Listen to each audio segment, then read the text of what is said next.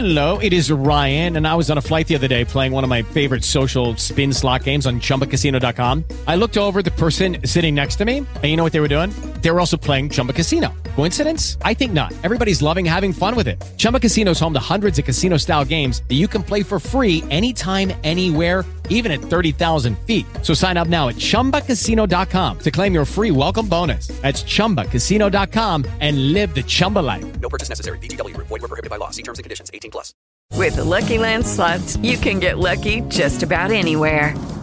This is your captain speaking. We've got clear runway and the weather's fine, but we're just going to circle up here a while and get lucky. No, nothing like that. It's just these cash prizes add up quick. So I suggest you sit back, keep your tray table upright, and start getting lucky.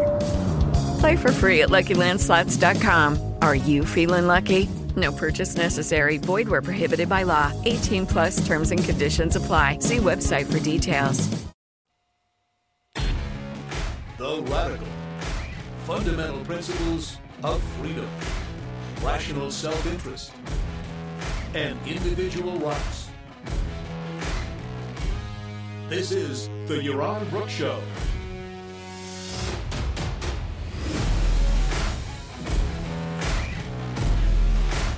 All right, welcome everybody. Welcome to Yaron Brook Show on this Saturday night. I hope you're having a great first day of your weekend, and tomorrow should be good. Today was a beautiful day after the tropical storm that hit on Wednesday and Thursday. Friday, Saturday here in Puerto Rico have been gorgeous. Sun is out, the ocean is calm, and it is quite beautiful. So yeah, it's good. It's good. Hopefully wherever you are, things are good. That tropical storm is heading up the coast soon. I think hitting Florida, and then on to what is going on here? That's weird. Something's not. Oh, there it is. That's better. And then soon to hit, I guess, the Carolinas, and then I guess you're going to get a lot of rain. Not much more than that. A little bit of wind, a lot of rain. We got quite a bit of wind, quite a bit of rain. But it's offshore in Florida and the rest of the country. All right, today we're going to do kind of a news roundup. So I've got a bunch of topics, a bunch of topics to cover, depending on kind of how the super chat questions roll in. We'll see how much of this we actually cover. Of course, Super Chat is available on YouTube. You can all join over on YouTube. You can ask questions, put a $ next to them. Of course, the higher the amount, the more likely your question is to be answered promptly. I try to answer all the questions, though, so hopefully nobody feels cheated or nobody feels like their question was not answered. All right, good. Wow, we've already got some negativity on the chat. That's good. Always good to start negative. That puts me in a feisty mood, and I think some of you enjoy that. All right, we start with TikTok. TikTok. I don't know what TikTok is. Anybody know what TikTok is? It's some kind of social networking thing, video thing, fun, short videos. People go crazy. They are TikTok stars. They are TikTok with, people with huge, massive followings. It's the hot social media platform right now, and it's the hot video platform there is right now. It's very similar to what I don't know, Instagram was for a while, and then there've been like 5 different iterations of different companies. That there was Vine, that's right, Vine, and there were others like that all the kids get excited about, and they do funny videos, and everybody downloads and everybody watches, and it lasts for, I don't know, a year or two, and then everybody switch to something else. I don't think it's soft porn. I don't think there's any porn on it. What? So DDV show says no soft porn. It's called the internet? No. The internet's pretty hard porn. Where's the soft part in the internet? I have no idea. I mean, even the news on the internet. Maybe the news on the internet is soft porn. and the porn on the internet is hard. There's, of course, Snapchat, which is owned by the company called Snap. And you've got multiple competitors to this. Anyway, the Trump administration has decided that TikTok is a national security threat to the United States. Secretary Pompeo a few days ago said that they were looking at ways in which to shut TikTok down. And yesterday, maybe it was yesterday. I can't keep track. Yesterday, I think Donald Trump said that he would sign an executive order today, Saturday, that would ban TikTok. He was personally going to eliminate TikTok, as he said in his little statement to the press. He has the power. He has the power to shut down this company. Now, why is this company so offensive to the Trump administration? Well, primarily because it's owned by the Chinese, and we'll talk about why that is important in a minute, but it's owned by a Chinese company. Whoops, what did I just do? It's owned by a Chinese company, and of course we know that anything Chinese these days is bad, evil, wrong, nasty, and that the federal government needs to protect us from those evil Chinese and what they might do to this country. Of course, why is it a national security threat? Well, because it is owned by a Chinese company. Now, as it turns out, TikTok is a U.S. subsidiary of this Chinese company. It is all the videos, all the content on the U.S. Subsidiary, on the U.S. TikTok versus the Chinese TikTok, is all content, especially all American content. That's content that's produced and created and done here. Chinese TikTok is very different than American TikTok. I don't think the Chinese consumers have access to the American TikTok, and American consumers don't have access to the Chinese TikTok. They're separate entities, separate subsidiary. But this is the fear. The fear is that TikTok collects massive amounts of user data, as all social media does. It collects data. I guess you have to sign in, and then they get to see what you watch and what you don't watch. And they aggregate all this data, and this data is held on servers. And the Trump administration is claiming that, as a consequence, that data can fall into the hands of the Chinese authorities. That is, that we know the Chinese companies often fall under the thumb of the Chinese government, and therefore the Chinese government can force them to provide the data usage of Americans on TikTok USA. Now, granted, that would be a violation of privacy rights of American consumers, and that would be a bad thing. There is zero evidence that any of that has happened. There's zero suggestion of that. There's no criminal prosecution. There's no civil prosecution against TikTok. There is nothing. There's nothing that indicates that the Chinese government has had so far any access to this data. There are stories about the kind of data that it collects, and it collects data like any other app. It is delivered to your phone through Apple and through the Apple App Store, and Apple, I guess, monitors what those apps collect, and through the Google Play App Store on Google. It is obviously incredibly popular. Tens of millions of U.S. subscribers, and in Europe, it is for whatever reason. I don't understand these things. I mean, every one of these video apps to me look the same, but there's something unique about it. There's something special. There's something entertaining that people really like, and obviously, this data is collected, and this data is substantial in terms of what videos you watch, and maybe some personal data associated with when you sign in. Anyway, this is deemed a national security threat. A national security threat.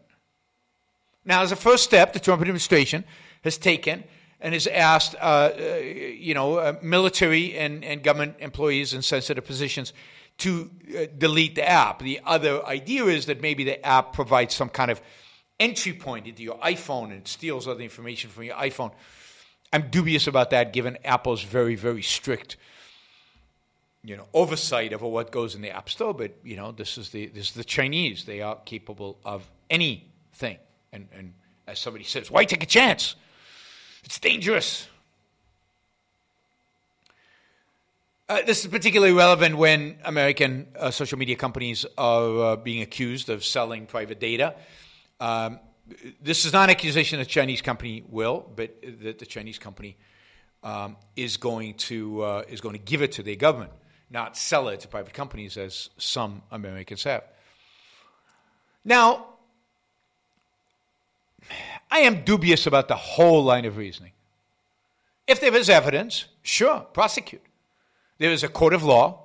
There are ways in which to prosecute companies for abusing the data that they have. We have intelligence services. We have law enforcement exactly for this purpose, to detect violation of individual rights of Americans.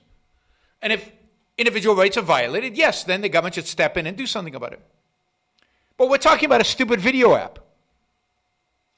There have been 2 other cases where the Trump administration has done this with Chinese companies.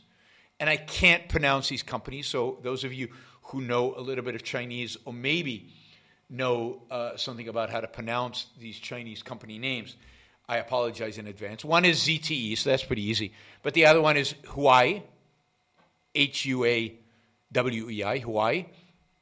Now, both of those companies make electronic equipment. For example, Huawei makes equipment for 5G, right? That's how we all get... That's how we all get the coronavirus, is through Huawei's 5G equipment. I don't know if you heard. I think I've talked about it in the previous show about the conspiracy theory that it's 5G networks that are produced by the Chinese that actually activate the coronavirus. Anyway, they create this hardware, and the danger there is that they will actually have, the Chinese government could have, therefore, implanted in this equipment back doors that provide it access, not just to the videos you've watched, but to everything, to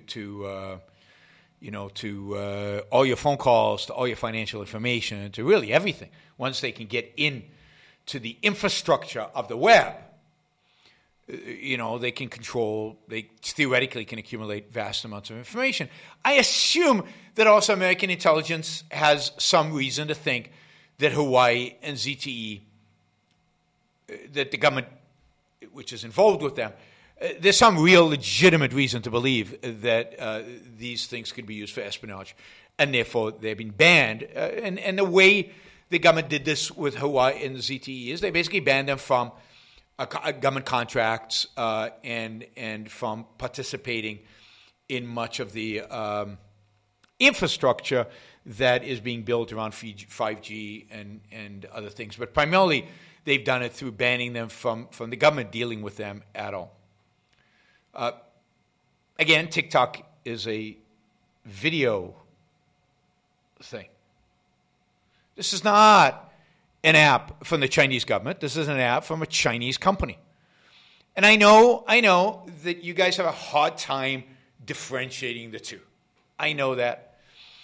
But it's not the same thing. It just isn't. And indeed, much of what you consume, much of what you have in your pocket, including the iPhone and including not an iPhone, if you have other kinds of products, like Samsung products or whatever, are products that are built, constructed, parts, features that come from China. No, it is not the same thing. I've said many times that the Chinese government is not communist. The Chinese government is much more fascist than it is communist.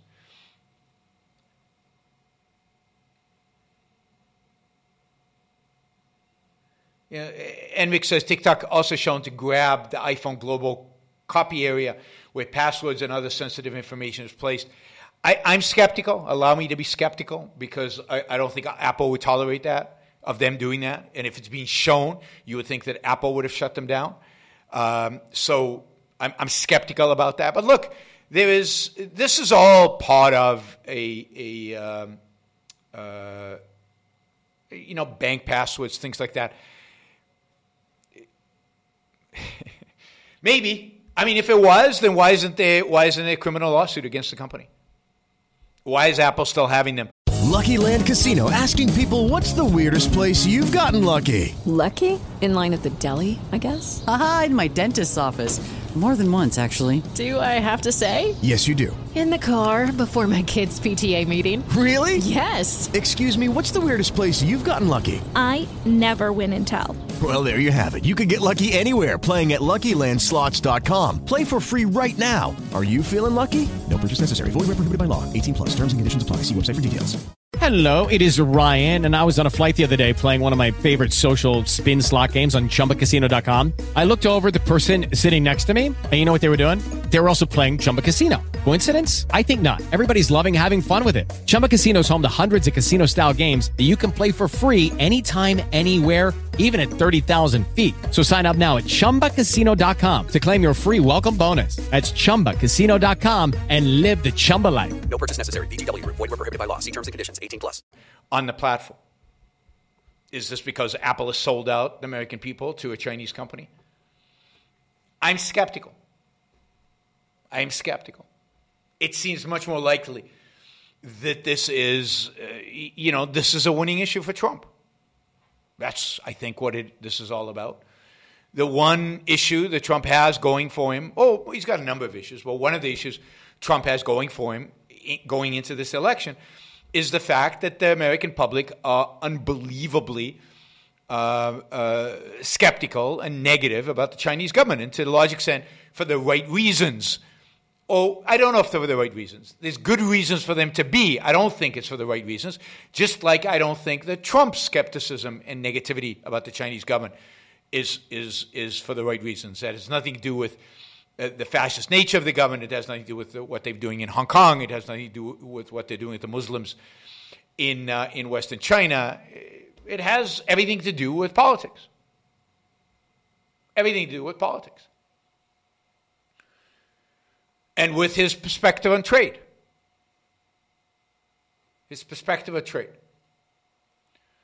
So he is betting that in spite of the fact that young voters love TikTok, he doesn't have the young vote anyway, that he is going to go for Chinophobia, and that is a much more powerful incentive to vote. Right? But it's all about China as the villain. I don't believe it has anything to do with the reality. Again, we are consumers of hundreds, if not thousands, on a daily basis of Chinese products. Most of the companies that we buy from in China are private companies to the extent that they're allowed to be private in China. But they are. They make their own decisions. They build their own products. They keep the profits. They pay lower taxes than American companies. But we know, and this is the difference between China and America, in China, companies could be taken over by the government at the whim of the government. Companies can be forced to be part of the government at the whim of the government. Companies can have to take a knee in front of the government at the first opportunity. In America, on the other hand, it can't just be at the whim of the government, although sometimes it is. There has to be some process. But the government can bring companies to their knees just as well. For example, this TikTok company is an American subsidiary. Yes, of a Chinese company, but it's in America. Employs Americans. Employs over 1,000 Americans. The servers where all this information is stored is in the United States of America. And this is what I think is truly revealing. TikTok USA has been in discussions with Microsoft to sell TikTok to Microsoft. And it has been in discussions for weeks now because it's obvious that the Chinese company would like to, right? Would like to. The highest amount Super Chat permits is $99. Since when? That's interesting. Because it used to allow much larger contributions. That's interesting. Anyway, TikTok has been in negotiations with Microsoft to sell because TikTok realized that they were going to be shut down by the Trump administration. So they figured that they might as well cash out.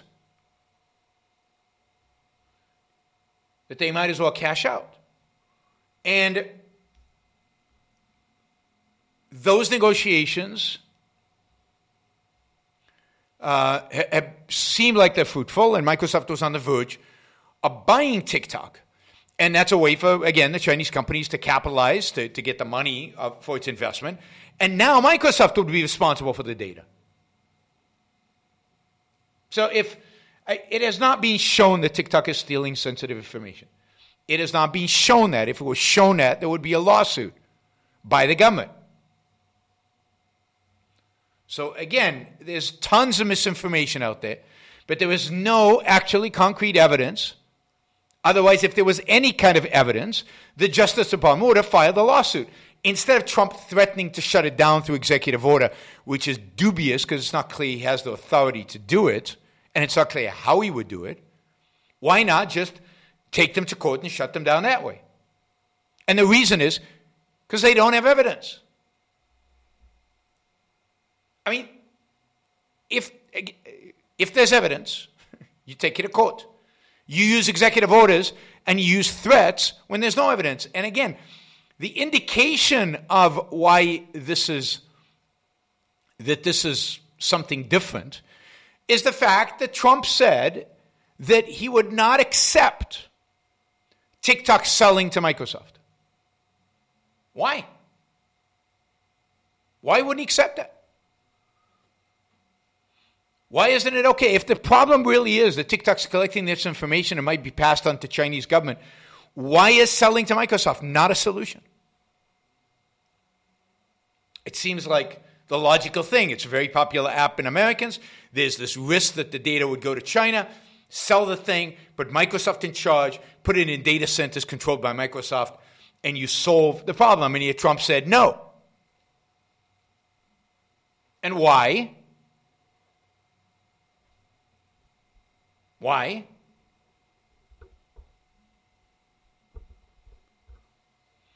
Well, because that would take a win away from him. Trump wants a win. Trump wants the ability to say, I shut down a Chinese company. Trump wants to be able to say, I protected you from the evils of a Chinese company. And by Microsoft buying it, the market will have solved the problem. And there was no interest. There was no interest in the market for this administration in seeing markets solve problems. This is an administration interested in central planners solving problems. Now, I did find it interesting that there is no, I try to read up on how Trump would shut it down. We don't have in the United States a mechanism to shut down an app. I mean, the Chinese do. In China, if you piss off the government, if you piss off the equivalent of their leaders, then they can put a barrier between the server and they can just shut them down. The United States, we don't have that. We don't have control like that over the internet. They could, the Commerce Department could tell Apple and Google they can't sell the app on the App Store. But they'd have to have a reason. And there'd be a lawsuit. And it's not clear how you would do that. Again, we, as compared to China, and some of you probably think this is a big disadvantage, we are a country of laws. The president can't just say, I don't want this app to be on the platform and get rid of it. There's a process.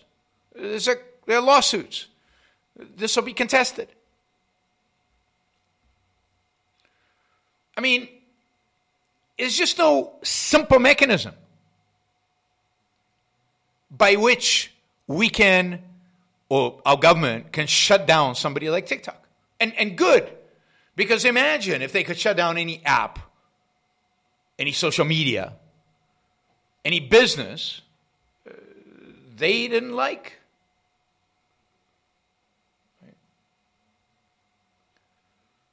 So, yeah, I don't know where this is going to go. Saturday has pretty much passed. And as far as I can tell from following the news, Trump has not yet signed that executive order. TikTok is still working TikTok is owned by a Chinese company. I have the name of the Chinese company here somewhere, but I can't find it right now. Anyway, it's owned by a Chinese company. But Microsoft, which was going to buy the company, has stopped the negotiations until Donald Trump, our central planner-in-chief, actually decides whether he'll let Microsoft buy them. Yes, ByteDance. ByteDance is the name of the Chinese company that owns TikTok.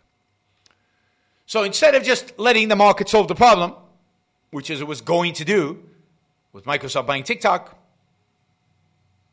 Microsoft now is stepping away to see what the government wants to do. Because now we are all beholden, a little bit like in China, we're all beholden to the government to get approval for what we do, to get permission for what we do. And this is, remind you, a Republican administration, for whatever that's worth. I think the volume was way high there. Nobody told me. All right, if the volume is too low now, let me know, but I think it was too high there before. Okay. Let's see. Do we have any Super Chat questions on TikTok? The main thing distinguishing TikTok from other apps is its ownership. Unlike the other parts of the world, China experts say the Communist Party could easily pressure TikTok into hand over data. True. But there's no evidence that's happened. And you could prosecute if it did, because it's a legal entity in the United States, the subsidiary. And the data is not exactly national security data. And they were going to sell to Microsoft. So why not just let them sell to Microsoft? And then the ownership problem is solved. But at least yesterday, now he could have changed his mind. At least yesterday, Donald Trump said no to selling to Microsoft. Again, the fact that we even ask the president whether a company can sell to another company is amazing to me.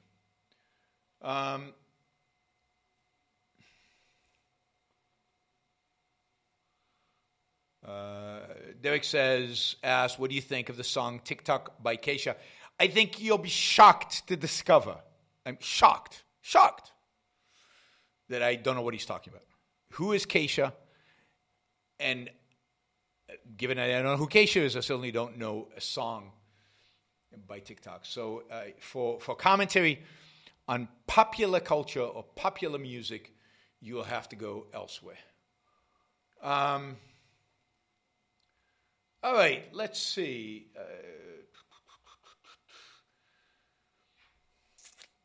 Let's answer a couple of Super Chat questions. What do you think of the claim of, let's do this one. What is the link between, no, not that one. I want to do this one. Do you give Trump credit for signing Right to Try, where dying patients can now take non-FDA approved medication if they're dying? Yeah, I give him credit for that. I mean, some credit. I wish the legislation was a lot broader, and I wish ultimately they have defanged the FDA a lot more than they did. But yeah, he gets credit for a lot of concrete things. He gets credit for lowering corporate taxes. He gets credit for moving the U.S. Embassy to Tel Aviv. He gets credit for exiting Paris and exiting the Iranian treaty, although that's only partial credit because it wasn't. The rest of his Iran policy is pathetic. He gets credit for lots of concrete things. That's not my objection to Trump. My objection to Trump is his attitude, what he's done to the Republican Party, and what he's done to this country in terms of our expectations of our politicians, and what he's done to the whole political landscape, and what he's done to the Democratic Party. I just think he's made the world a worse place to live.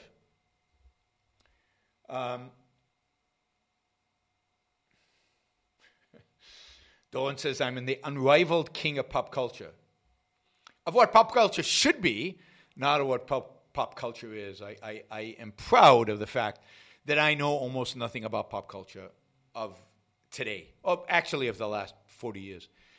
All right, let's see. Hey guys, it is Ryan. I'm not sure if you know this about me, but I'm a bit of a fun fanatic when I can. I like to work, but I like fun too. It's a thing. And now the truth is out there. I can tell you about my favorite place to have fun. Chumba Casino. They have hundreds of social casino style games to choose from with new games released each week. You can play for free anytime, anywhere. And each day brings a new chance to collect daily bonuses. So join me in the fun. Sign up now at ChumbaCasino.com. No purchase necessary. VGW Group. Void where prohibited by law. See terms and conditions. 18+. With the Lucky Land Slots, you can get lucky just about anywhere. This is your captain speaking. We've got clear runway and the weather's fine, but we're just going to circle up here a while and get lucky. No, nothing like that. It's just these cash prizes add up quick. So I suggest you sit back, keep your tray table upright, and start getting lucky. Play for free at LuckyLandSlots.com. Are you feeling lucky? No purchase necessary. Void where prohibited by law. 18+ terms and conditions apply. See website for details.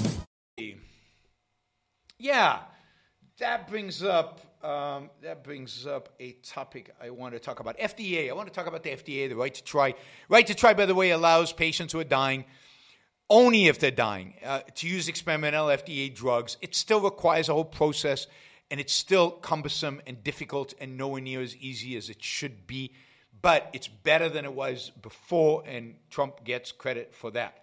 But that does bring up the FDA, and the FDA just put up this week new standards for the production of home kits for testing for COVID. You'll be able to test at home. You'll be able to get results within minutes rather than within days or weeks. It'll be easy, no pinprick, but all at home. Everything will happen at home. And there are companies that wanted to offer this a couple of months ago, and the FDA stopped it. Now they've actually put out a plan, the criteria for what they would approve in terms of home kits. And from what I've seen, the companies are basically saying, you're insane. With these kind of requirements, it'll never be profitable, never be commercial, never be possible for us to produce the kits. That'll happen sometime next year, maybe. I mean, the idea would be ideally to lower the cost to about $1 a test. And it is possible. But the FDA wants these to be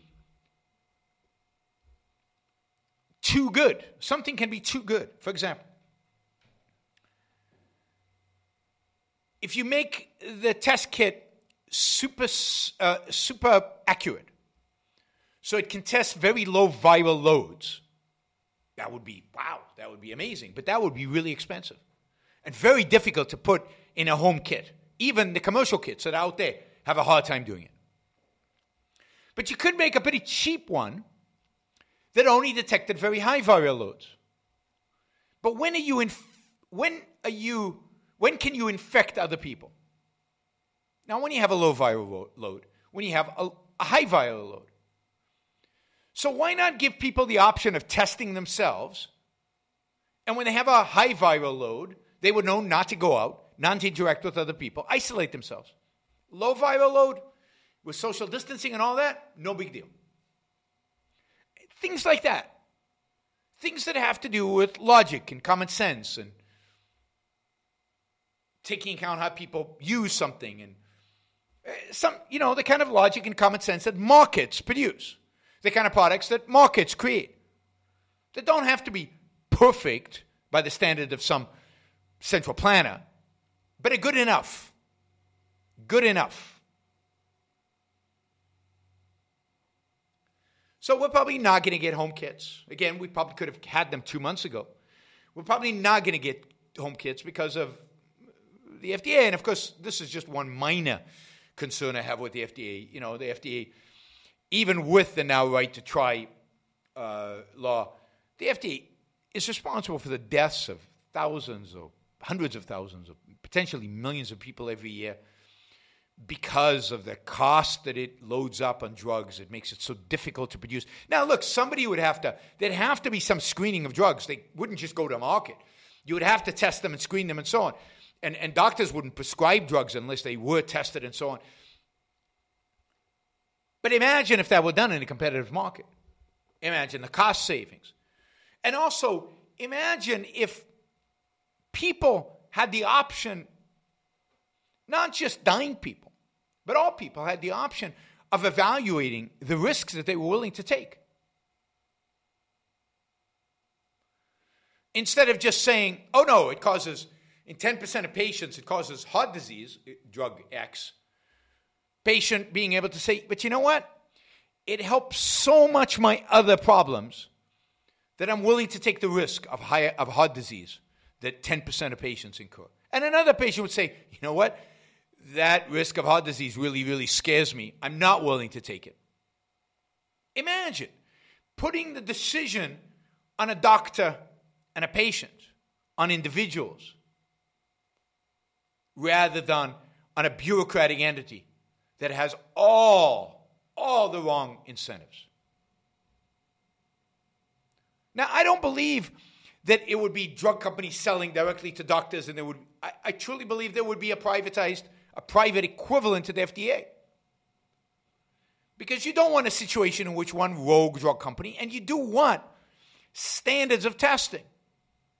But I think the standards of testing would be determined competitively. There would be labs that test drugs that would do the equivalent of phase 1, phase 2, phase 3 testing. Some of it would be done by the company, and some of it would be done by the labs. The labs would then review the results, presented to it. The labs get it presented to them. They would evaluate it, they would review it, they would test it, and they would give doctors a rating of what they think this drug is good for, what they think the risks are, and they would let doctors decide. And labs might even give the drug an F. And they would let doctors know, it's got an F, I wouldn't use it. And my guess is that doctors would pay for this service rather than drug companies, because doctors are the ones that have the strongest incentive to have accurate information about the drugs that they are prescribing to their patients. And you can imagine a whole insurance liability structure that would make this function in a way that did not create negative incentives. But that requires imagination, and that's the beauty of free markets, is they do these things. These things are created. Entrepreneurs come up with ideas, they build, they create, they produce. The FDA is just an obstacle for all of that. A one-size-fits-all, bureaucratic, nightmarish institution that basically not just does it make drug development super expensive, but it makes some drugs just not worth the while of companies to produce because of the risk that it not get approved and because of the cost involved.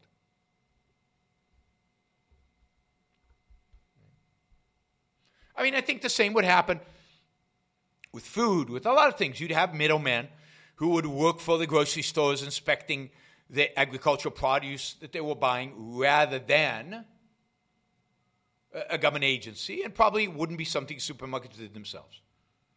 I think you'd have a whole field, a whole industry develop that would basically a private sector industry that would replace what the FDA does today. All right. I like Kevin's comment. He says, this is about TikTok. And this is about a lot of things. You could even put tariffs in here as well. It applies the same. So to prevent the possibility of the U.S. being the victim of a foreign authoritarian government, a U.S. authoritarian government executive will exercise his authority to ban X, or if you want to make it tariffs, to prevent in order to combat the possibility of the U.S. being taken advantage of by a foreign authoritarian government. The U.S. government will now take advantage of U.S. citizens in its place. That would be tariffs, right? Something like that. But that's exactly it. And by the way, you see that all over the place. I mean, I read a lot of conservative stuff, right? And there is this whole new trend in conservatism is the idea that, look, if we don't become more authoritarian, then our culture is going to deteriorate. We're going to, we're going to lose sovereignty. America is going to change its character completely. We're going to lose any link to our traditions because that's what the left is doing, and that's what globalization is doing. It's destroying American culture. It's destroying what's unique about America. It's all these immigrants are changing the culture, and the left is crazy and nutty and will destroy everything that is America. And in order to protect what is America, we must become more authoritarian. I was reading this today in an article in the American Conservative. So the new conservatives want America to have more authoritarianism. They want the executive branch to have more authority, more power. They want authoritarianism in order to save America. Now that is stunning to me. I thought conservatives were there to conserve the founding principles of this country. Not anymore. Those founding principles are far too classical liberal for them, far too liberal for them, far too individualistic for them. Indeed, the founding documents are un-American, according to these conservatives. And what we need in order to preserve our Americanism, whatever the hell they think that is, we need more authoritarianism to save us from the authoritarianism of the left. We need authoritarianism of the right. Existence as books for learning American history. I don't really have anything off the cuff. I'll have to get back to you with that. I don't have anything off the cuff. Okay. Let's take another Super Chat question, and then we'll go to the next newsy topic. All right, we'll do this one. What do you think of the claim of evolutionary psychology that people are determined to focus on the negative more than the positive because pre-civilization humans face constant survival threats? I think this is the point, a broader point about evolutionary psychology. And again, I'm speculating here because I'm certainly not an expert in this. And actually, I've been intending to bring somebody who I think is an expert in this. I need to contact him and see if he'll come on the show. But this is what I think about evolutionary psychology. I think that if you take so Ayn Rand had this brilliant article, and I recommend it. It's called The Missing Link. And to understand what Ayn Rand is talking about, the missing link are human beings, people out there, who don't engage their conceptual faculty, who don't think, who don't pursue reason, who are not rational, who are therefore second-handed. They let other people do the thinking for them. And they're fundamentally perceptual. So every human being has the capacity to engage in reason. A capacity to think, to be rational. But not everybody chooses to engage that capacity. Indeed, one could argue that, particularly in a world in which we live, where the motivation to think is pretty low, that they're not incentivized to engage that capacity. So that many, many of them don't. So that a significant part of our society does not think, and therefore are at the perceptual level. Now, what is a perceptual mentality? A perceptual mentality can only see things, understand their the things that they observe. They cannot think for themselves and therefore are dependent on other people providing them explanations for the world that they see, because percepts don't give explanations. But think about it in this sense.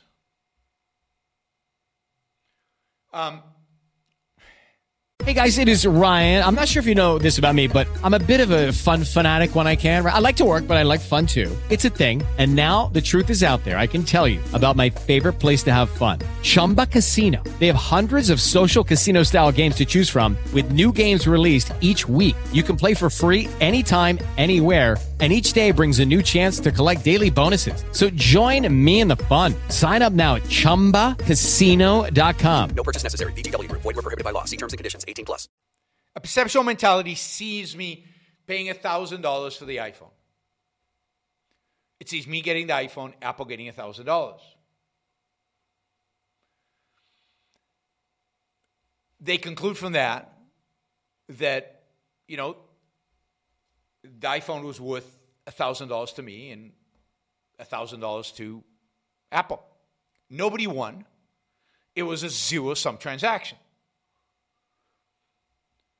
And they see all trade as zero-sum.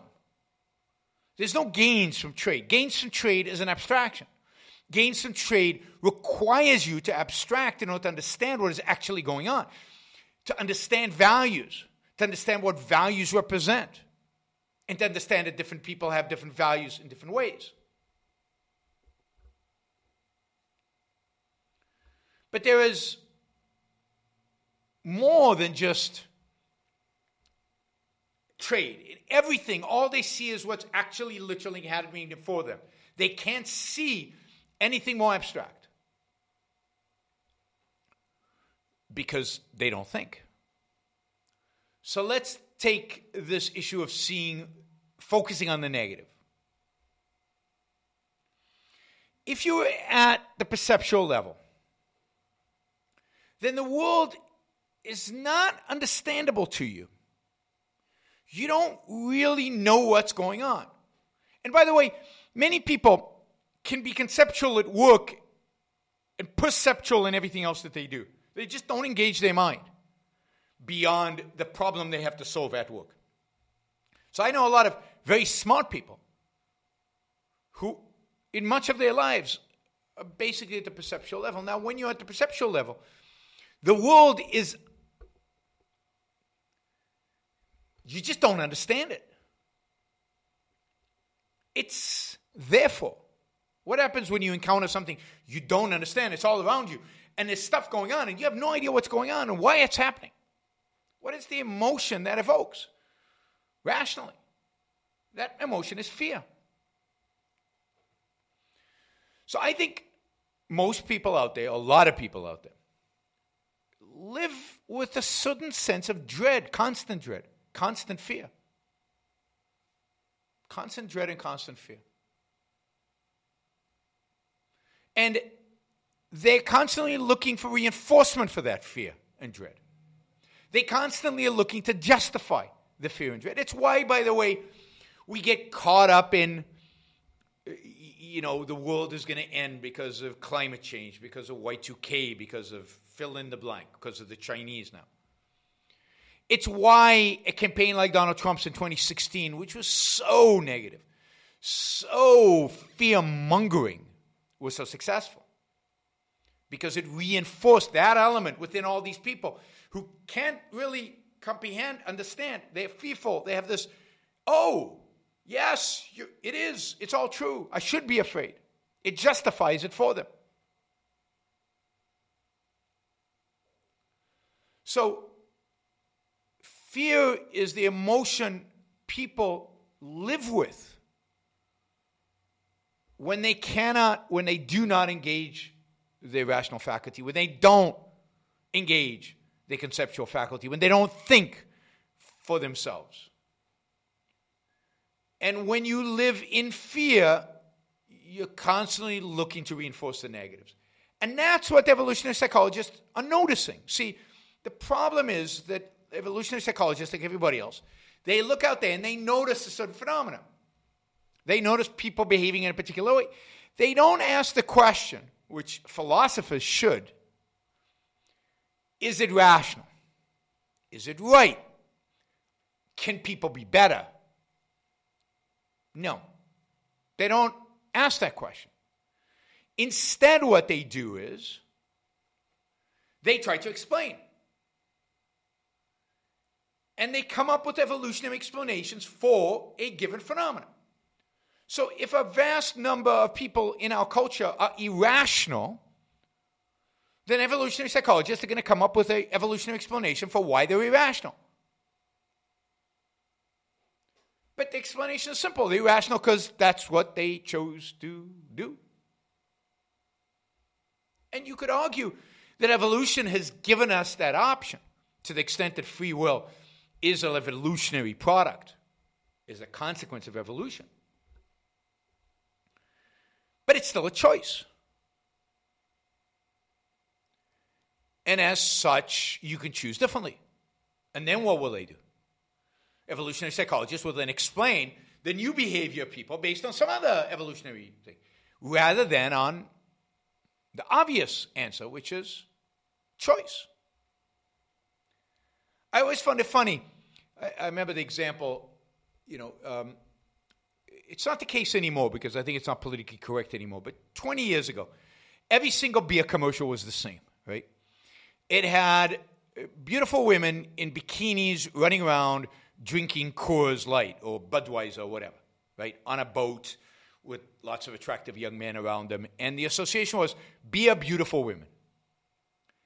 And I always thought, this is the dumbest thing possible, because what's the connection? I don't get it. I don't understand this commercial. While I find the women attractive, it doesn't cause me any kind of association with the beer. But it obviously does to some people, because otherwise the advertisers wouldn't be doing this. So for some people, it works. Now, who are these people? Well, it has to be people who don't think. It has to be people who don't consider, do I like beer? What kind of beer? Should I taste a few and figure out what's nice? No, it's people that have basically made their cognitive faculties impotent and respond to stimuli and accept the connection between bikini-clad girl and beer. Can't get the girl, might as well take the beer, I guess. So I think evolutionary psychology is telling stories about behavior that is observed without judging that behavior as being right or wrong. We, as objectivists, as people oriented by a philosophy, we make judgments. That beer commercial is stupid. The fact that it works suggests that there are a lot of people out there who are not thinking. If they thought, it wouldn't work. And that's the world in which I want to live. I want to live in a world in which beer commercials don't have babes in bikinis. Now, if the idea is that babes in bikinis get male attention, true. But why would that cause me to want Budweiser over Coors? It still doesn't make the connection. It's assuming you're perceptual, that you become then geared on associating beer with babes. All right, we have about 160 people watching. About half of you have not liked the show. Oop, 4 just disappeared from me saying that. Maybe it was the babes in bikini that turned them off. Anyway, please go just click the like button. It really helps with the algorithm. It really gets us going. So just like. There we go. A few people are liking it. I appreciate that. The more of you like the show, the more prominent it becomes on YouTube. You know the drill. And the higher it gets on the algorithms, the more people who've never heard of the show get exposed to it, the more people we can convert to a more rational way of thinking. And that's how we change the world. So we change the world by getting you to like. And I see a bunch of you have, so I appreciate that. Also, if you really want to have an impact on how many people watch this show, share it. Now, I know it's tough to share some of these 2-hour shows or hour-and-a-half shows. They're long, and a lot of your friends don't want to invest that much in it. But what I'd really like you to do, really appreciate it, is if the short videos that we put up after the show, like we break the show up into shorter videos, those videos are perfect for new people. Share, like them, consume them, just get them up there. Just get them some visibility. I don't see enough of them going up on Twitter, going up on Facebook. They're covering issues that I think many of you agree with me on. There are ways in which to get these ideas out there into a much vaster, bigger audience. And social media is a tool that I could have never dreamed of in terms of marketing these ideas. So here we have social media at our disposal. Use it if you care about, if you think my show has the potential to change minds. And if you want that, please share it. Somebody says, sorry you're on, but you occupy an obscure niche. I do occupy an obscure niche. But the only way for it not to continue to be obscure, the only way for it to grow is for you to help it grow. Now, some of you might think, you deserve to be an obscure niche. That's fine. I'm not really talking to you guys, right? Those of you who think I should stay small, that's great. But those of you who think there's potentially one day, maybe, 100,000, 1 million people who might get value of listening to some of what I have to say, maybe not every show, not the length of the show, then here's an opportunity for you to help make that happen. So, share. And finally, for those of you who can, and those of you who want to, and those of you who get value from the show, there are at least 5 different ways you can support the show. You can do it on Patreon. You can do it on Subscribestar. You can do it on Locals. And my favorite place of all is you can do it at youronbookshow.com/support. Those 4 are my favorites because there you can make a monthly contribution. And monthly is great because it gives me visibility into what's coming in the future. I can plan. I can do long-term planning. You can use any one of those platforms. My preference, again, is that you do it on my website. I like it better how they manage the flow of money in. But any of those platforms would be fantastic. You can contribute anywhere from $1 to, I think $2 is the minimum, to $500. $500 a month. I've only got, it would be great to get several people like that. It would be great to get lots of people like that. We could really grow the show with a lot of $500 contributors. And of course, there is Super Chat. Super Chat is available. Somebody said, I think Jonathan said it's limited to $99. I've gotten Super Chats for $250. So either that's new or I'm missing something, but Jonathan will have to help me out there and explain why he thinks it's only up to $99. But yeah, so David says that Patreon is hurtling towards disaster. That's why I'm diversified. I hope other people join, but join not necessarily through Patreon, but through other platforms that have. Again, the best platform would be to do it on my website. Martin says, he shared the video clip of Trader Joe's, and he pinged the founder of the company and a podcast about the company. Perfect. See, that's the way we get visibility. You take a particular issue, and then you ping the people who that is relevant to, right? And that's great. Hi, Yaron. Watching you live from New Delhi, just showing up for support. Please carry on doing what you do. Thanks for everything. 2000, what is the name of the currency in India? I don't know. Wow. I suddenly discovered that I don't know the currency in India. That surprises me. I thought I would. Anyway, 2000, I have no idea how much that is in dollars. But thank you, Vikram. Rupees, that's right, rupees. Of course it's rupees, not rupees, that's right. Let us see. What have we got? We've got some Super Chat. Let me do another Super Chat question, then maybe we'll do the stimulus. Let me see if there's anything here. All right, somebody just read the first chapter of Atlas Shrugged today. Planning on doing 2 chapters a week. Any advice to better read the book besides the ARI app content. I would just, for the first read, just read the book for fun. If the book has the kind of impact it had on me and many others, you will want to read it again and again. So the first time, I would just read it for fun. Just go at the pace you want to go. Just enjoy it. Enjoy the story. Try to get the story. What is the story trying to represent?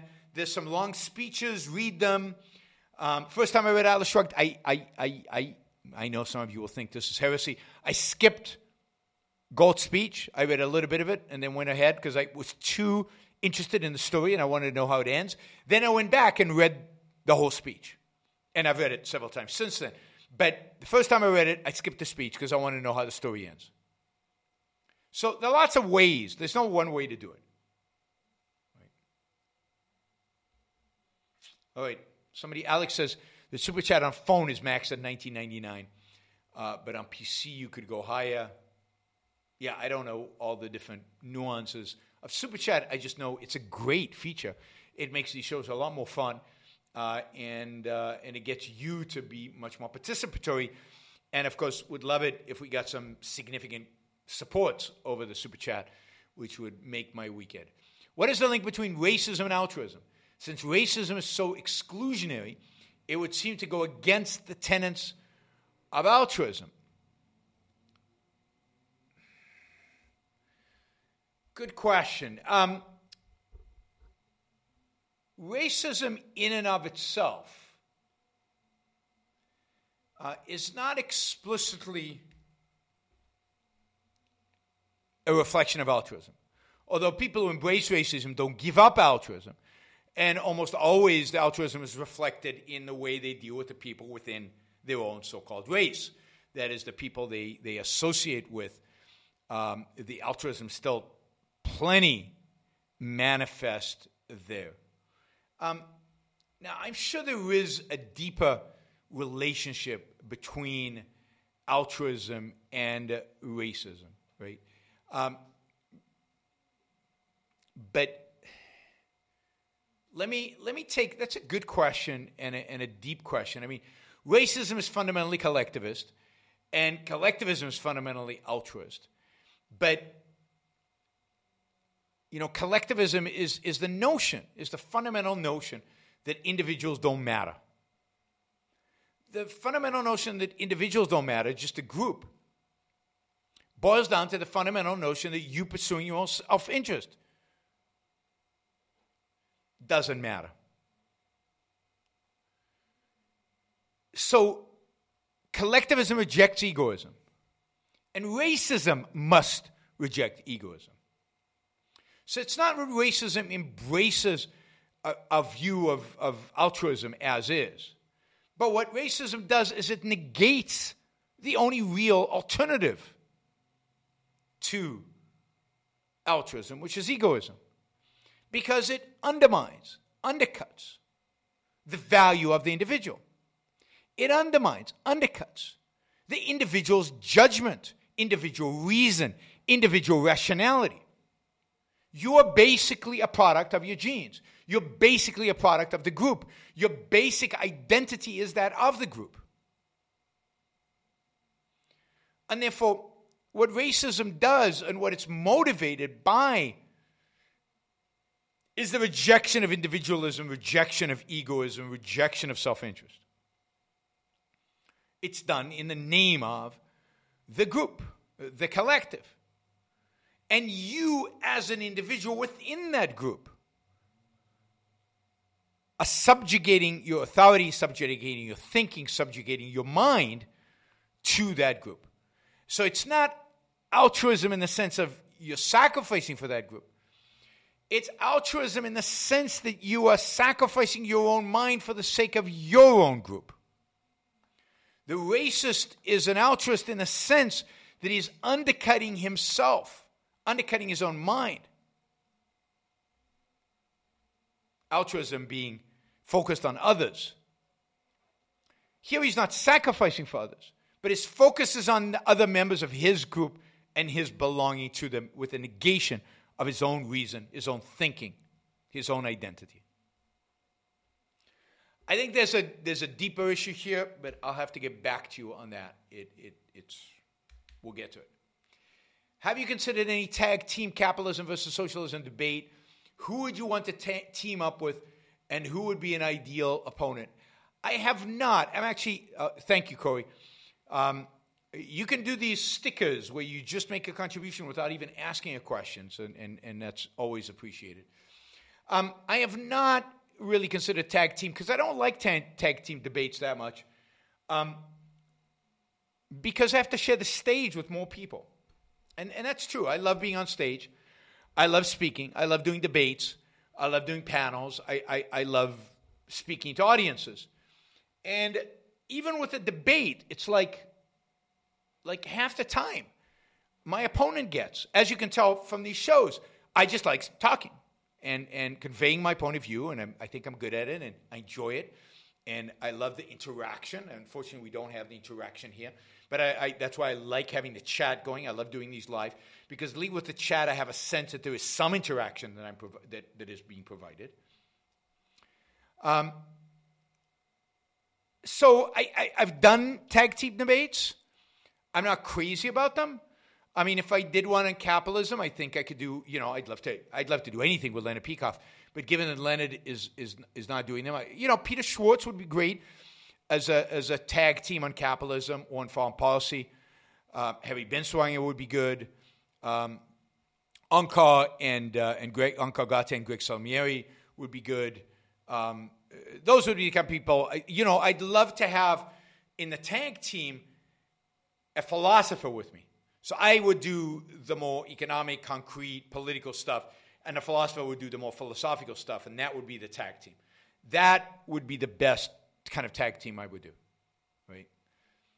My ideal opponents, I don't know. I mean, my view of opponents in a debate are people with big names who attract attention. I don't care actually what they say that much.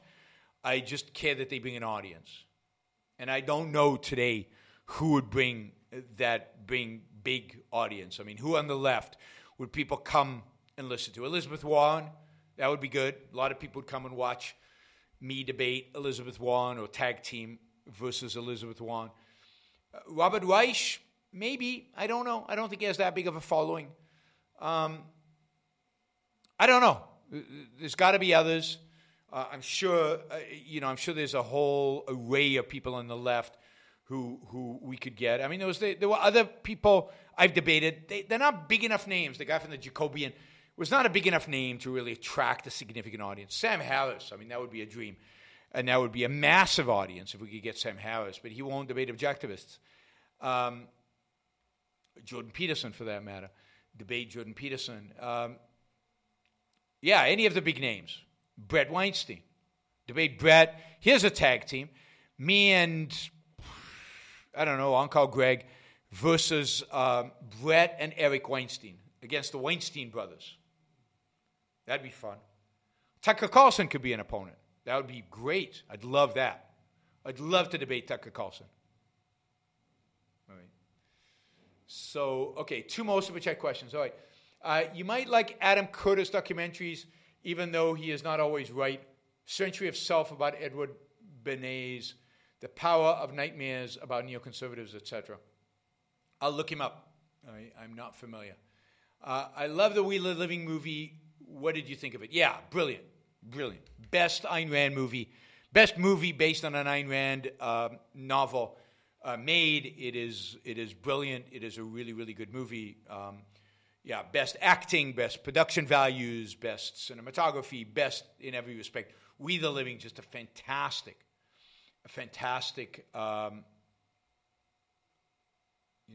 audience. Jason asks, why do you think your audience is growing so much more rapidly? I mean, it's not. It's growing more rapidly, but not much more rapidly. Nowhere near as fast as I would like it to grow. I think it should grow. I think it's growing more rapidly because more people have been exposed to it, whether it's because we've been doing, I hired Derek, who's on here in the chat, to do more social media. He's done that. He's been bugging people. Bugging is the wrong way. Enticing people to subscribe more.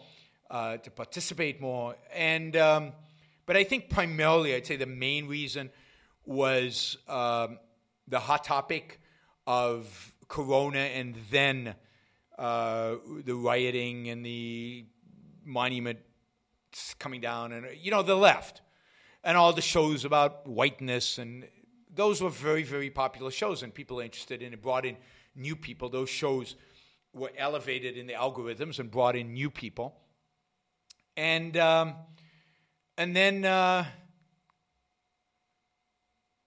so I think it's a combination of those things. It's still small, right? I mean, think about it. To get to 100,000, we need 80,000 more people. To do that in 10 months, we'd have to get 8,000 people a month. Right now, we're back to well below 800 a month. So we'd have to 10x the subscribers every month. Now, if we did it in 2 years, it would be 4,000. We'd have to 5x. I don't know if that's doable. I mean, I hope it's doable. But to really get to 100,000 at the current rate, we're talking about, 10 years. So this is why I emphasize, share, take the small videos and share them, send them out, put these on other groups, put them out to places where people would actually engage with this stuff, right? So, yeah, Derek says, get on. I've been on Starso.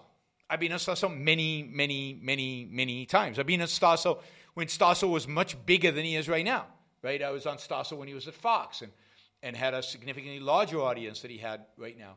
So it's a lot of the low-hanging fruit has already been done. It was already being covered. Not that I shouldn't go on Starso again. I should. But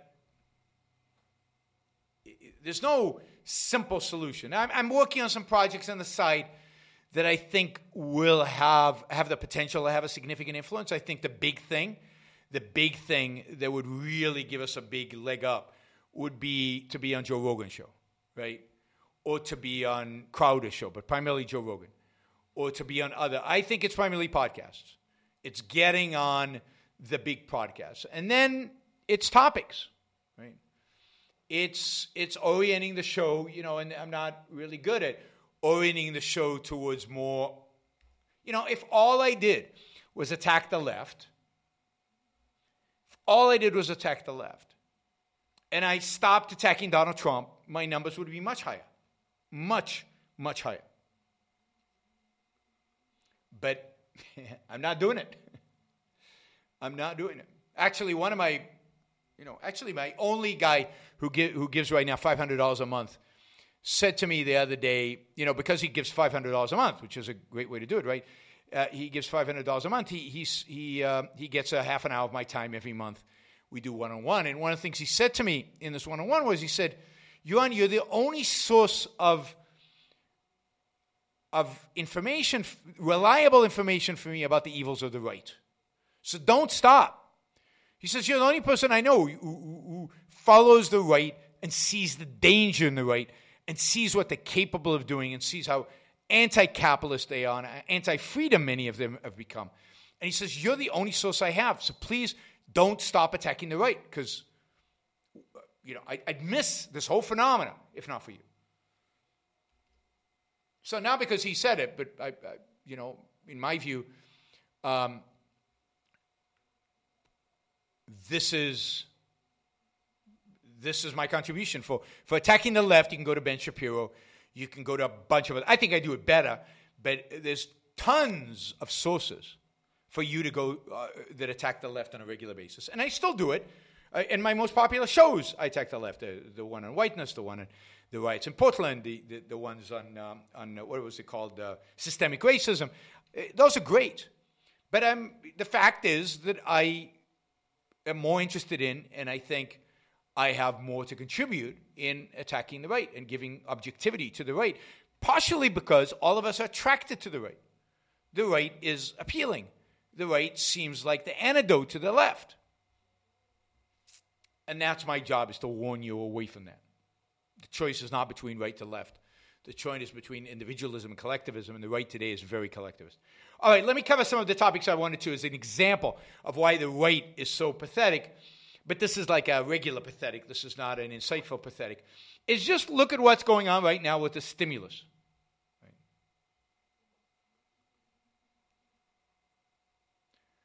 For how much would you comment 5-minute video? I don't know what you mean. For how much would you comment 5-minute video? You're going to have to explain yourself, John. You can explain yourself in one of the comments without the dollars, and I'll try to read it. Just look at the stimulus package. The Democrats in May, they passed the stimulus package by the House, $3 trillion. Now, that was obviously not going anywhere.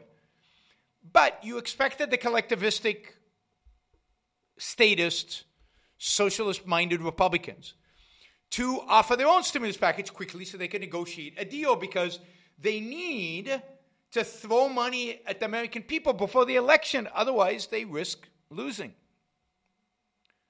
But the Republicans sat on their hands.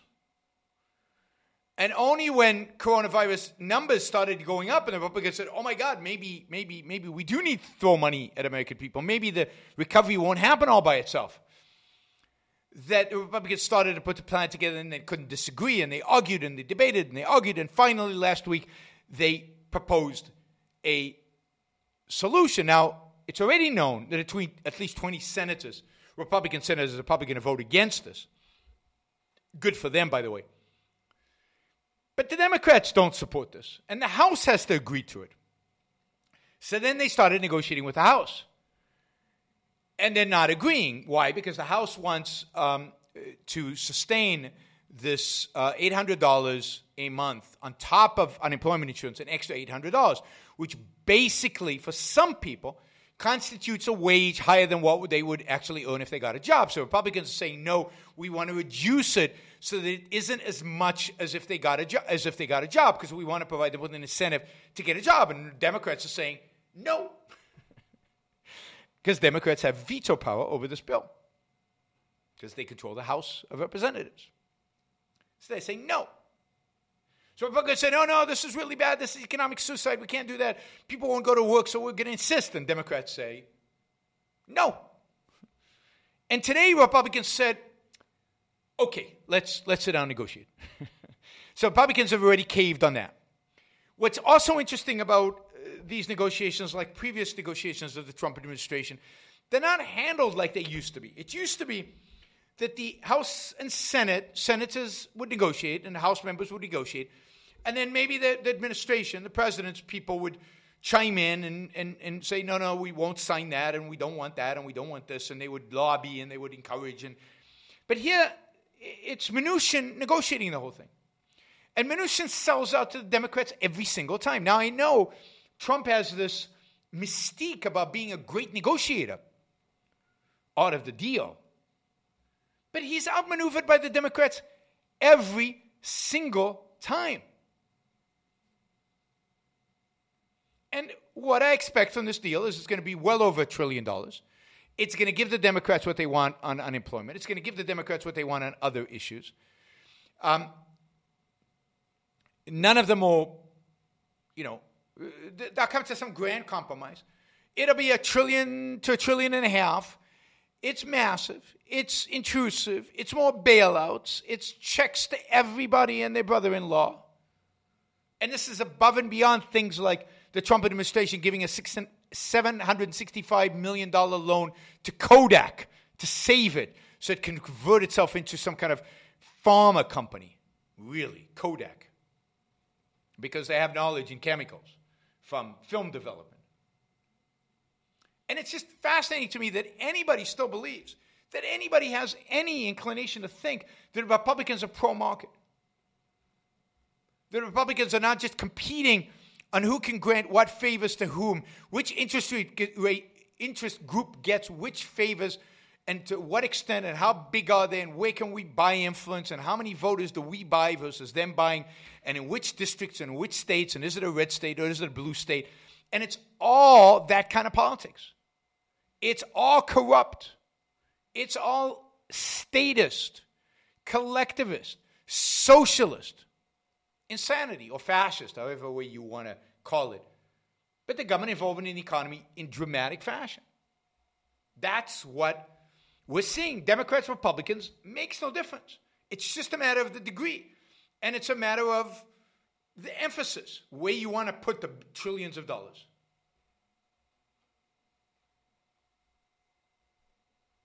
Yeah, somebody should put up $2,000. I agree with Anonymous Doe. Someone, $2,000, come on. Never mind, $2 trillion. The government gets $2 trillion. I can't get a $2,000? All right. So I just wanted to vet a little bit on stimulus because it is so sickening. So sickening. This is stimulus number 3.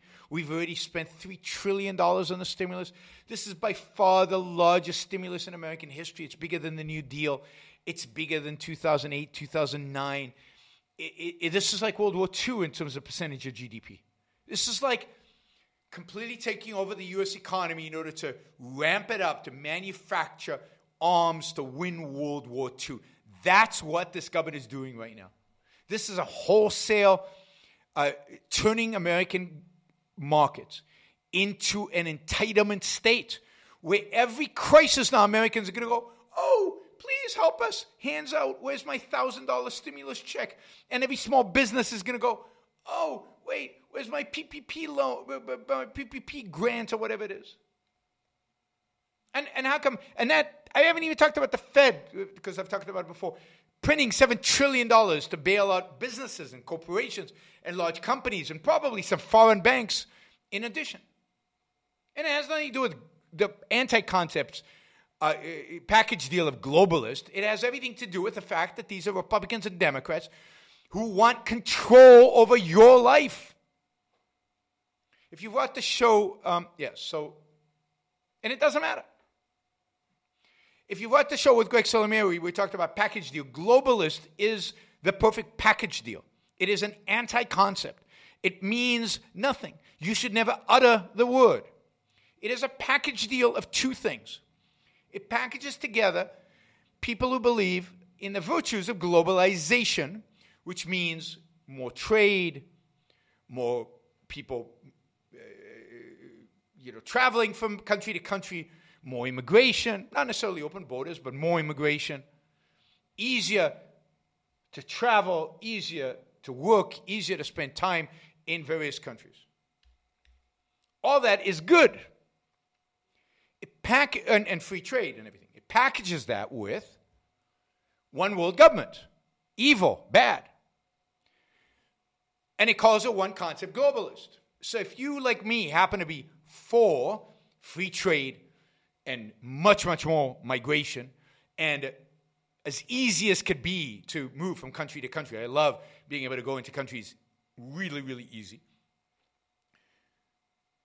I'm now a globalist, even though, and I'm accused of it constantly, even though I'm vehemently against one world government.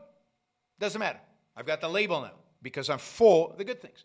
That's a typical package deal. In order to discredit the virtues of globalization, we associate them one-on-one with something evil, one world government. And that's how you destroy a concept. That's how you destroy the good. And it's what the left has been brilliant as, and what the right now has figured out how to do.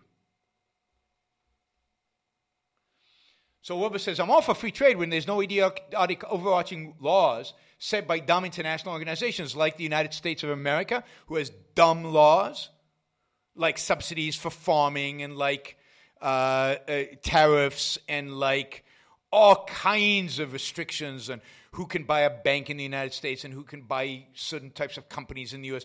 and what Americans can invest in overseas. Give me a break. And what international organizations do you know have dumb rules?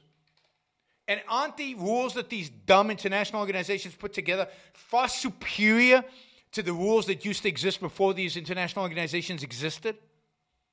The World Trade Organization, for example, has led to the lowering of trade barriers, the greatest lowering of trade barriers in human history over the last 50 years.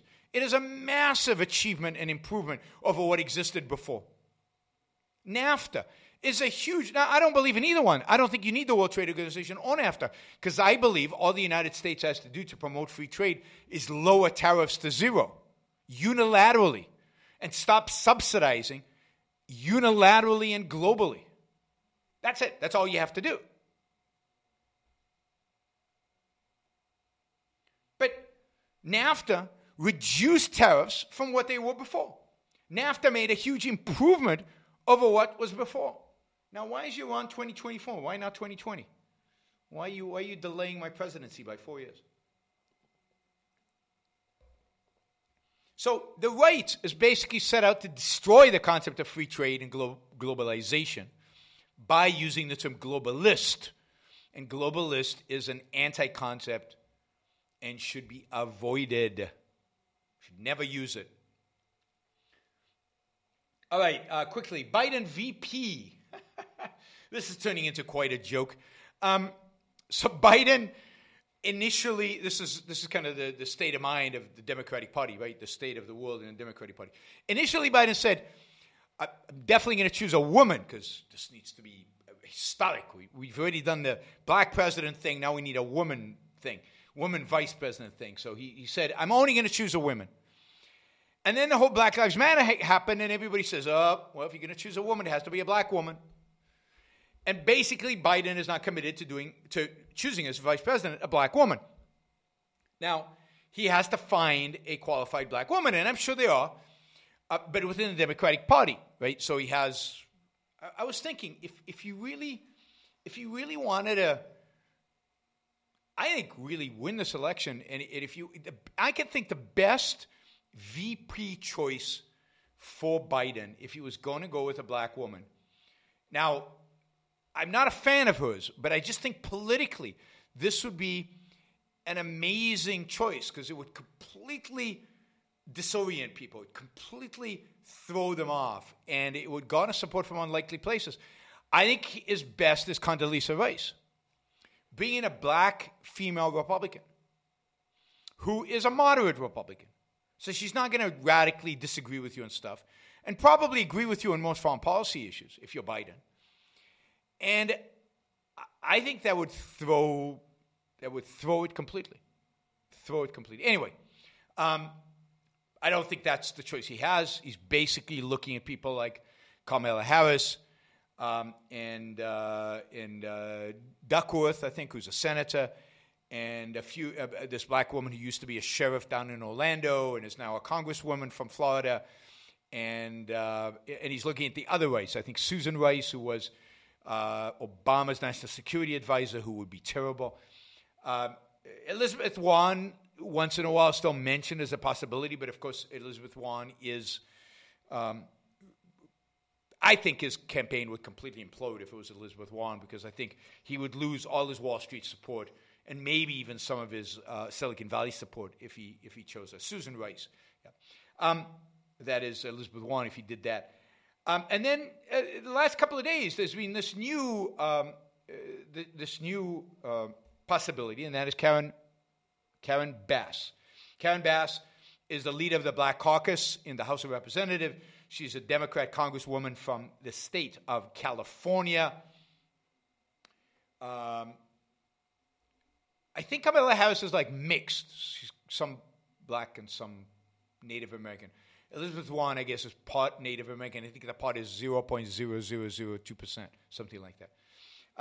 But I don't think it will be Elizabeth Warren. I think it will be Kamala Harris in the end. But anyway, they're floating the name of Karen Bass today, and this is the quality of the people you have in the Democratic Party that now, Biden has limited himself to. Karen Bass is she is, some say she's like number 2 after Kamala Harris. The likelihood is very high. And yet, Karen Bass visited Cuba several times when she was young. She worked in Cuba. She is known and has been known to be a big fan of Fidel Castro. When Fidel Castro died, she actually wrote this note about, how he was the commander-in-chief like of the movement in a sense, right? She is a huge apologist for Cuba. Now, the news reports about this, I find that interesting in and of itself, the way it's reported in the news, right? That's often half of the story is the news reports about this. Is the news is not worried about the fact that she is a Cuba supporter because of what it says about her ideology, about what it says about what she thinks about the world. The news media is only interested about the fact that she is a supporter of Cuba in terms of what it does, in terms of how much it hurts Biden in Florida, because the Cubans won't vote for him because she is pro-Fidel Castro. I mean, this is what she wrote when he died. As Cuba begins 9 days of mourning, I wish to express my condolences to the Cuban people and the family of Fidel Castro. The passing of the Comandante en Jefe, which means Commander-in-Chief, is a great loss to the people of Cuba. Really? Now, that alone should disqualify you from being Vice President of the United States. I don't think it quite disqualifies you from being a Congresswoman if your district is basically commie, but it should disqualify you from anybody voting for you. So, as compared to this lady, Kamala Harris seems like normal, like cool, like a pro-capitalist. Kamala Harris, though, is hated by the left because she was a prosecutor in California and she's accused of being too tough on criminals. So I think it's going to be Kamala Harris. I think that's one of the problems he has is everybody claims that Kamala Harris is too ambitious. Too ambitious. You don't want a VP who's more ambitious than you are. All right, since we're on the topic of Cuba, some good news out of Cuba. The good news is that now that the Cuban economy has collapsed further from its pathetic poverty because of COVID, the Cuban government is actually considering opening up the economy and instituting some measures of private property and allowing more entrepreneurial activity and opening up the economy to more competition and getting the government less involved. Because we know capitalism is the only cure for poverty, and certainly the only cure for complete and utter financial collapse. Now, why has Cuba suddenly collapsed? Not so much because of the shutdowns of COVID, but because tourists are not going there because of COVID. It was dependent on tourism. One of the reasons I would not go to Cuba as a tourist is because every dollar you spend in Cuba as a tourist goes to the Cuban government, to the Communist Party. And that I differentiate that from China, where you can go to a tourist and your dollars you spend go to the people with which you trade. The tax rate is not 100%, where it is in Cuba, because everything is owned by the government. China actually has private property. That's why China is much more fascist than it is communist. Everything you buy made in Cuba, your Cuban cigars or whatever, the money goes to the government. That is not true with China.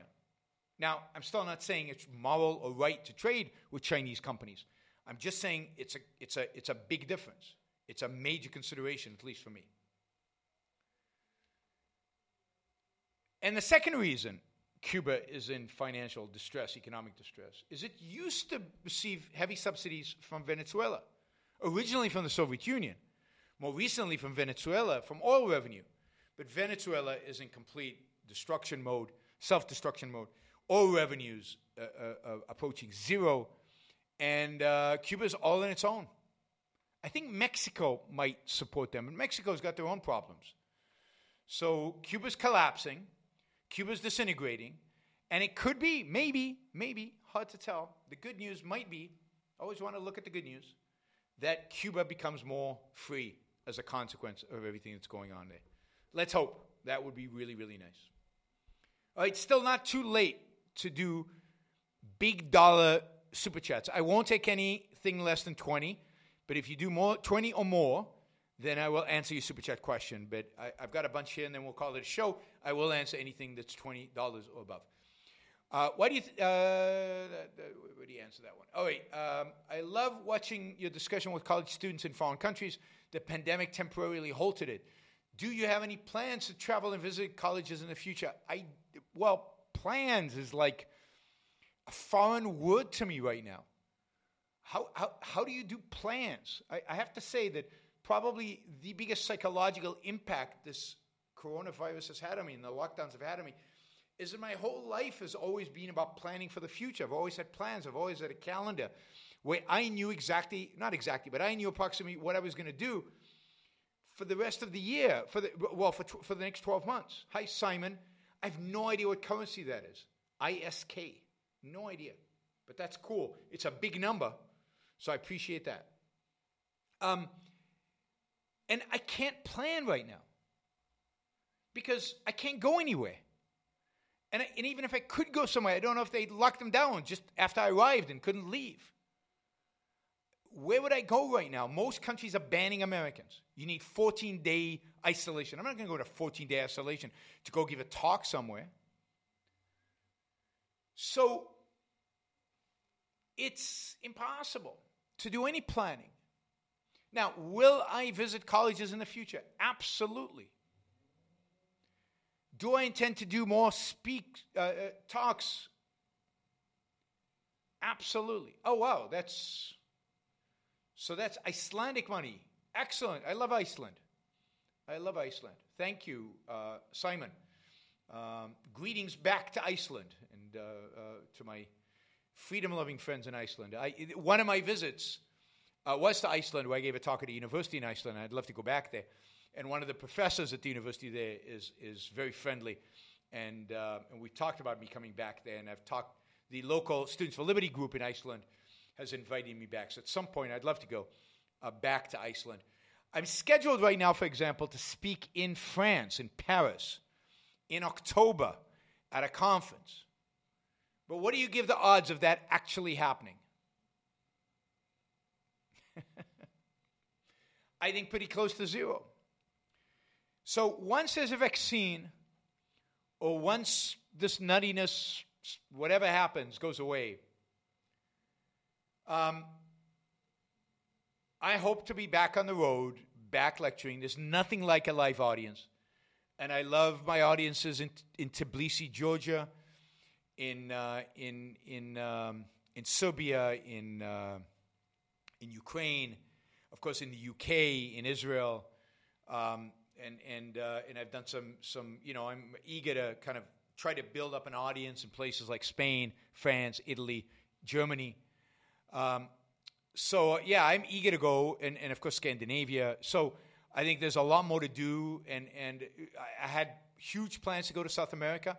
Some of my favorite audiences in the world in Brazil, and I just don't know how that is going to be possible. I don't know how that will happen. So, and then of course Asia. So yes, my book is coming out in Mongolian soon. Or I think Equal is Unfair is coming out in Mongolian. I think Equal and Free Market Revolution is coming out in Hebrew in Israel. There might be some other publications in the process, and I'm hoping to go do book tours when the books come out. So, I think South Korea. One of my books is coming out in South Korea. So I've got real plans to travel and do book tours and to engage with audiences over there. So, and if Cuba opens up, I'd love to go to Cuba.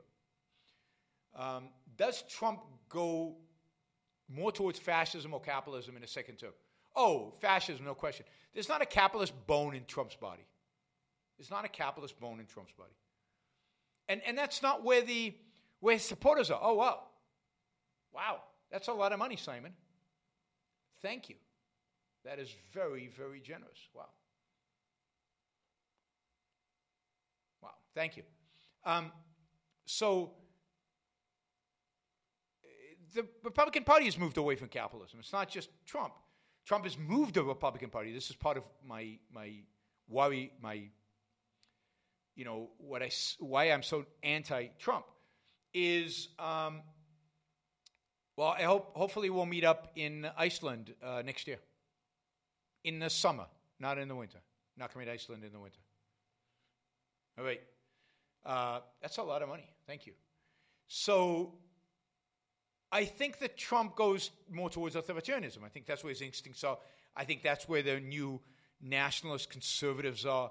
I think that's where generally the movement is on the right. It's towards more authoritarianism. And the capitalists are getting fewer and fewer and fewer within the Senate, within the House. Justin Amash is not coming back. A lot of the people who used to be in the Freedom Forum of the House have become, statists. They've moved away from their capitalist beliefs. I just don't think that's where the party is and where the voters are. What's your opinion on the Seattle City Council just proposing to abolish the police, replacing it with a community-led safety prevention program? Good. I always said, we get the politicians we deserve, and we deserve the politicians we get. Let the people of Seattle live under a safety prevention program that doesn't have the police. I think it's, of course, insanity. I think it's immoral. I think it's unjust. But I don't think anybody should prevent them from doing it. Other than the voters. Vote the bastards out. Replace them. But if you don't,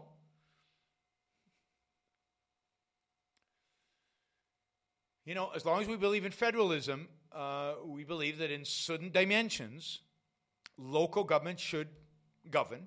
Now, there's a certain point at which the federal government would intervene. But I don't think the federal government should force these cities to experiment with no police. Crime rates will go up, and the people will rebel against it, I assume. Democrats are way ahead in the polls in winning the Senate. Yes. Worst case scenario of Biden, Harris having a free reign to pass anything in the name of gridlock, would you consider supporting Trump? No. I'd consider supporting Republican senators who could beat Democrats. But look, this is the point, and I know you guys don't get this, but I don't actually have a sway in the election. If my opinion about the election mattered, that is, if I could sway enough votes to change an election, we will be on the way to winning this battle, and it wouldn't matter who won.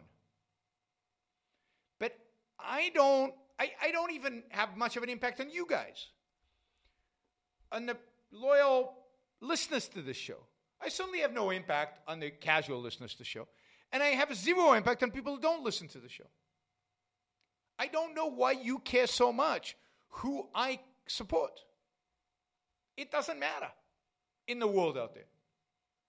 Trump will win or lose this election, not based on anything I say, but based on the people who vote. The vast majority of people who vote, who've never heard of me, who've never listened to the show, who don't know what I think.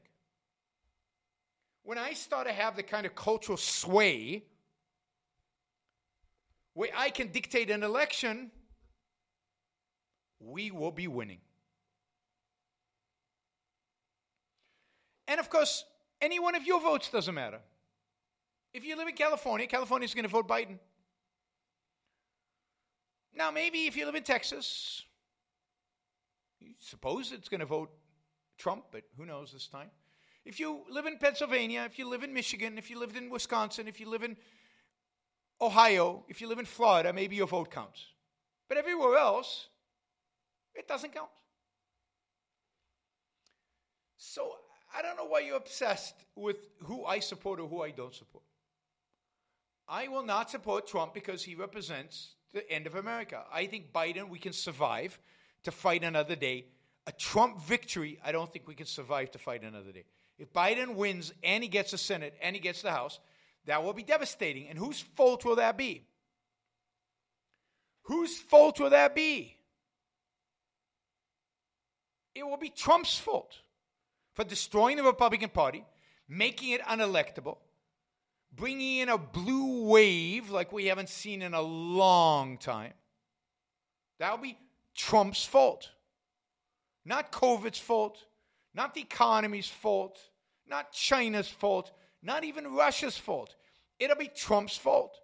And shockingly, it won't be my fault.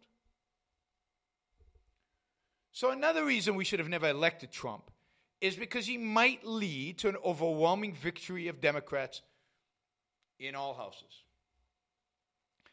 And if they do win, then it'll be up to all of us to fight them and to try to influence the better Democrats not to do the kind of wacky stuff that the radical left would like them to do.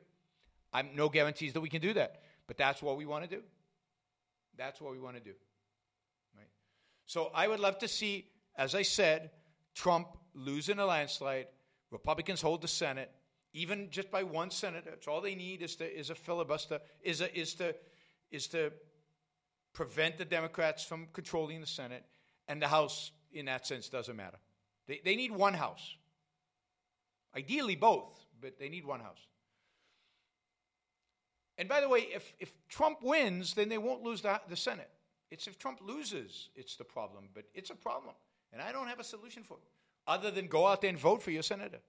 Vote Republican in the Senate. But again, it doesn't matter if you're in California or New York. I don't even know if the Republicans on the ballot in California and New York. I want to comment video titled Jeff Bezos made $13 million on the channel The Ring of Fire. I don't know what that means. You want me to comment, do a video titled Jeff Bezos made $13 million on the channel The Ring of Fire, but I don't know what that means. What is the channel Ring of Fire? All right, I'm going to keep this. If I gain an understanding of what the hell it means, I'll consider doing that video, but I'd have to know what it means. All right. Oh, one last question, $20. What are your thoughts on living in Eastern Europe or Russia? It appears in the next 5 to 15 years they're going to have a big change. How can their government be overthrown or changed through foreigners or capitalism? Well, yeah, I think Eastern Europe and Russia already have moved towards authoritarianism. Certainly Hungary, Poland, and Russia are quite authoritarian already. These are not good countries with a good future. And people don't know the extent to which Hungary is basically being subsidized by the European Union, and the Hungarian economy is being subsidized by the European Union. Hungary can prove part of the European Union all at once and make fun of it, but without Germany, Hungary is finished. And that'll only get worse as it becomes more authoritarian. How can they be changed through foreigners or capitalism? They probably can't. I mean, they will probably require that the people within these countries rise up against the authorities. Rise up against the authorities. Noel asks, wow, Simon, you're on a roll. I think this is the best super chat ever because of Simon. So, Hungary, Poland, you need a revolution internally. You need, well, not an armed revolution. You just need to elect better people. Better people, right? Simon asks, what do you think will happen to the Nordic countries in the near future? I'm actually fairly optimistic about the Nordic countries. I think of all the countries out there, all the European countries, I think the Nordic countries have found the most sustainable balance, at least for now. And that balance is basically having free markets, basically encourage entrepreneurship, encourage business creation, business formation. And then basically have a robust welfare state, which means high taxes. But I think what the Nordic countries have discovered, and what you can see in America and other places, is that, entrepreneurs don't go into business because of just money, and they create and build and make stuff even when taxes are high. Less, but they still do. That is, so that balance of allowing, production, economically production is the key, right? So the idea that you allow producers to produce is, to a large extent, what Scandinavians figured out. And they basically leave business alone. So if you look at Denmark, for example, Denmark regulates its businesses less than the United States of America does. In terms of regulations, a friend of mine ran a bank in Scandinavia, and he had branches all over the world. But the one country he would not have anything to do with was the United States of America, because it was much more regulated than Europe, Asia, and a lot of these other countries. So, so in that sense, now Scandinavia could be doing a lot better if it lowered taxes, if it deregulated more. Also, governments there are more responsible. They're less inclined to deficit spend at the rate that Americans and others are. And Scandinavians work hard, and they produce in spite of it. So now, again, I think if you had open borders between Scandinavia and the United States, a lot of Scandinavians would leave and go and work in Silicon Valley because they're ambitious and they're successful. So, but it's the Scandinavians have figured out how to not kill the golden goose. Now, they still got problems, and those problems will continue to fester. And long term, it's an equilibrium that's not sustainable. But of all the countries in Europe, certainly I think they're in the best condition, them and maybe the Netherlands. And globally, I think they're some of the better countries in the world, right? Together with maybe the UK, Ireland, and New Zealand. Right? Those are kind of the best countries today for business. And as a consequence, for sustainable economic models going into the future. None of them are sustainable completely, because it's not an equilibrium when you have such a big welfare state. But in the near future, these countries will probably do better than the rest of the world. Okay, quickly, Noel says, saw you first on PJTV. That's a long time ago, man. Now I'm enjoying your shows. Thank you. Thank you for following, and thank you for the contribution. Really appreciate it. Ashley asked, do you think the elections will be followed by riots? Either way it goes. No, I actually don't. I think at the end of the day, Americans will respect the process.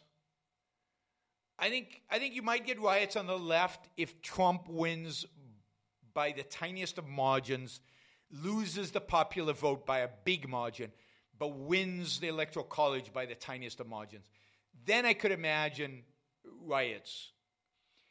If Trump loses by a tiny margin, and if Trump says that it's fraud, okay, so maybe I'm changing my mind as I'm speaking, and Trump says that it's fraud, then you could see some violence from the right.